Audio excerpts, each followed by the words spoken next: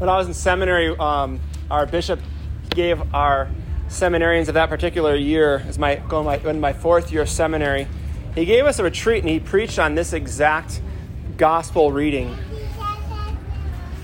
And one thing he asked us to do, so one thing in the church, we have an opportunity to pray the Liturgy of the Hours. I don't know has anybody ever heard of the Liturgy of the Hours, morning prayer, evening prayer, that kind of stuff, so about half of us. He said at night prayer, what I want you to do is to write down below each day the question, did you die today? Did you die today?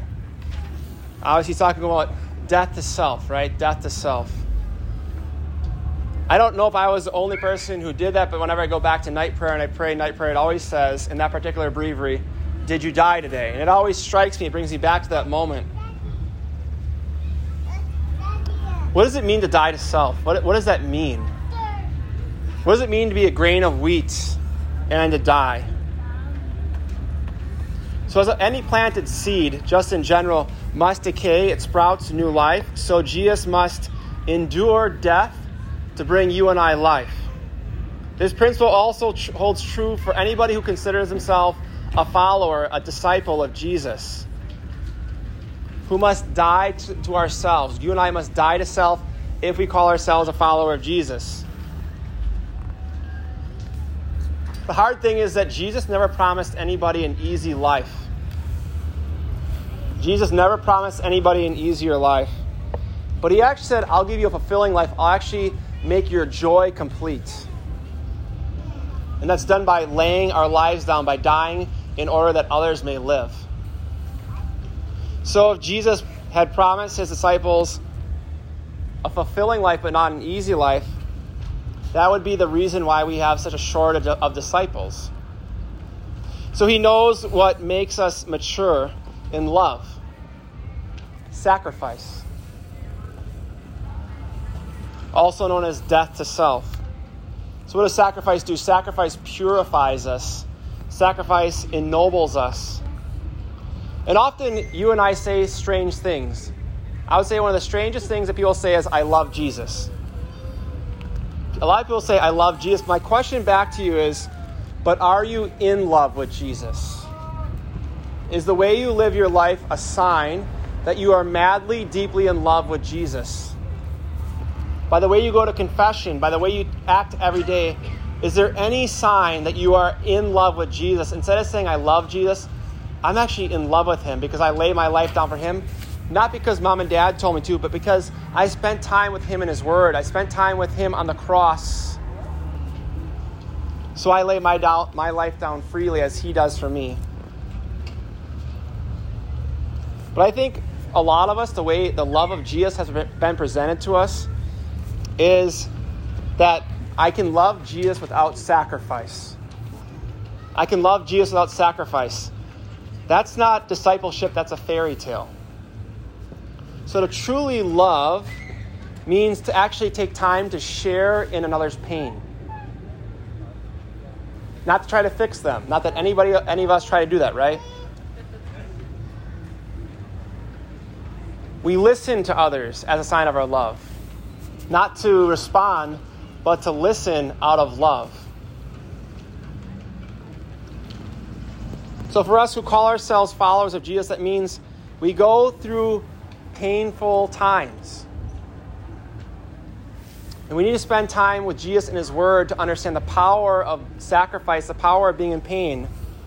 So I want to ask you a few questions. Have you ever experienced rejection lately? Did you ever experience hatred or even deep discouragement and frustration lately? All of us should be going like this, right? COVID, right? Past year, right? Yeah. But then the question is, have you taken time to ask Jesus, by spending time with the Gospels, his narratives, his life, his death, his resurrection, hey, Jesus, have you ever experienced rejection? How did you get through it? And how can you help me get through it? Jesus, have you experienced deep hatred? And how did you get through it? Were you ever frustrated with your disciples, your closest friends? How did you call them higher instead of pushing them down lower?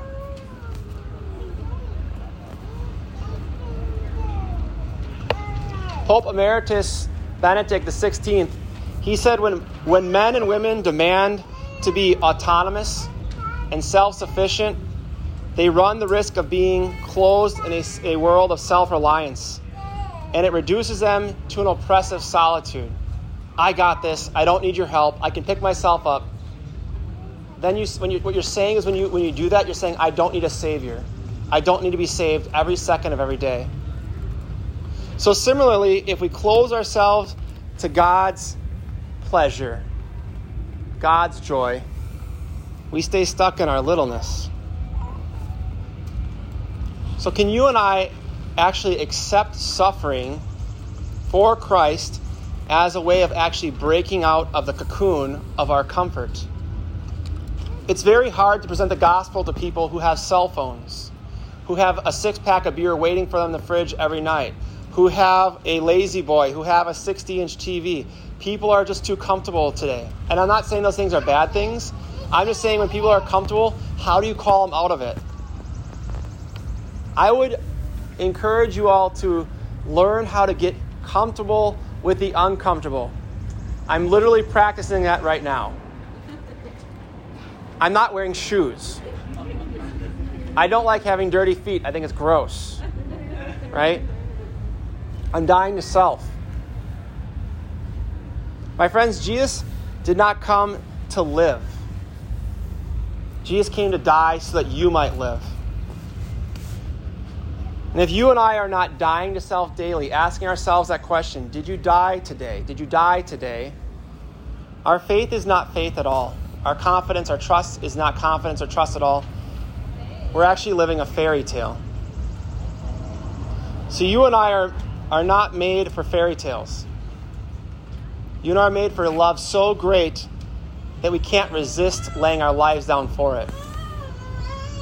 And in just a few minutes, the grain of wheat will come down on this altar to die so that you may have life in him in the Eucharist.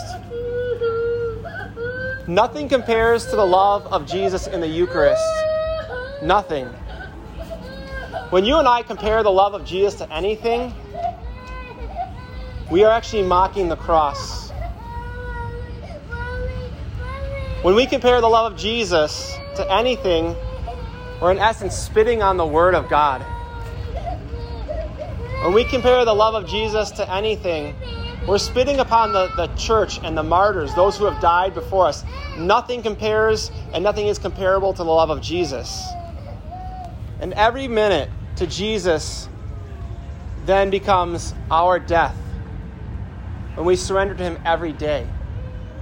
He's inviting us every second of every day to lay our lives down for him so we can have life in him, not in the Packers, not in the Brewers, not in the Bucks. I know they lost, whatever. But you have to ask yourself, are you on fire? Are you joyful? How are you doing? Maybe it's because he's not living in you because you're not dying to yourself.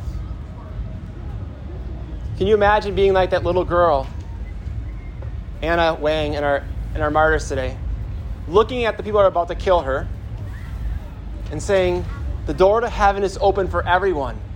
Jesus, Jesus, Jesus are the last things she said before she was killed. I would hope and pray that you ask to receive the Holy Spirit every day to die to self so that whether it happens or not, you are saying the same thing. And the beautiful thing is, when we come to Mass, the martyrs, the saints, they're with us to encourage us to die to self so Christ may live in us.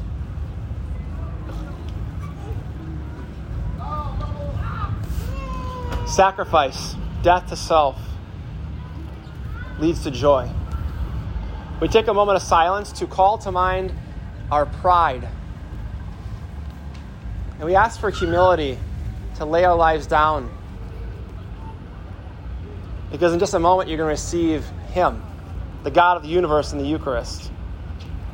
Our God is so good to us. If you want to grow in your faith, I encourage you to start with this one thing. Start with gratitude. God cannot form an ungrateful heart. The saints were always grateful That's why they died to self so quickly. The saints were always grateful. That's why they died to self so quickly. Because they knew that they were the only person on earth that he would have died for them because he loves them so much, just as much as he loves you and me. And only that love will give you life.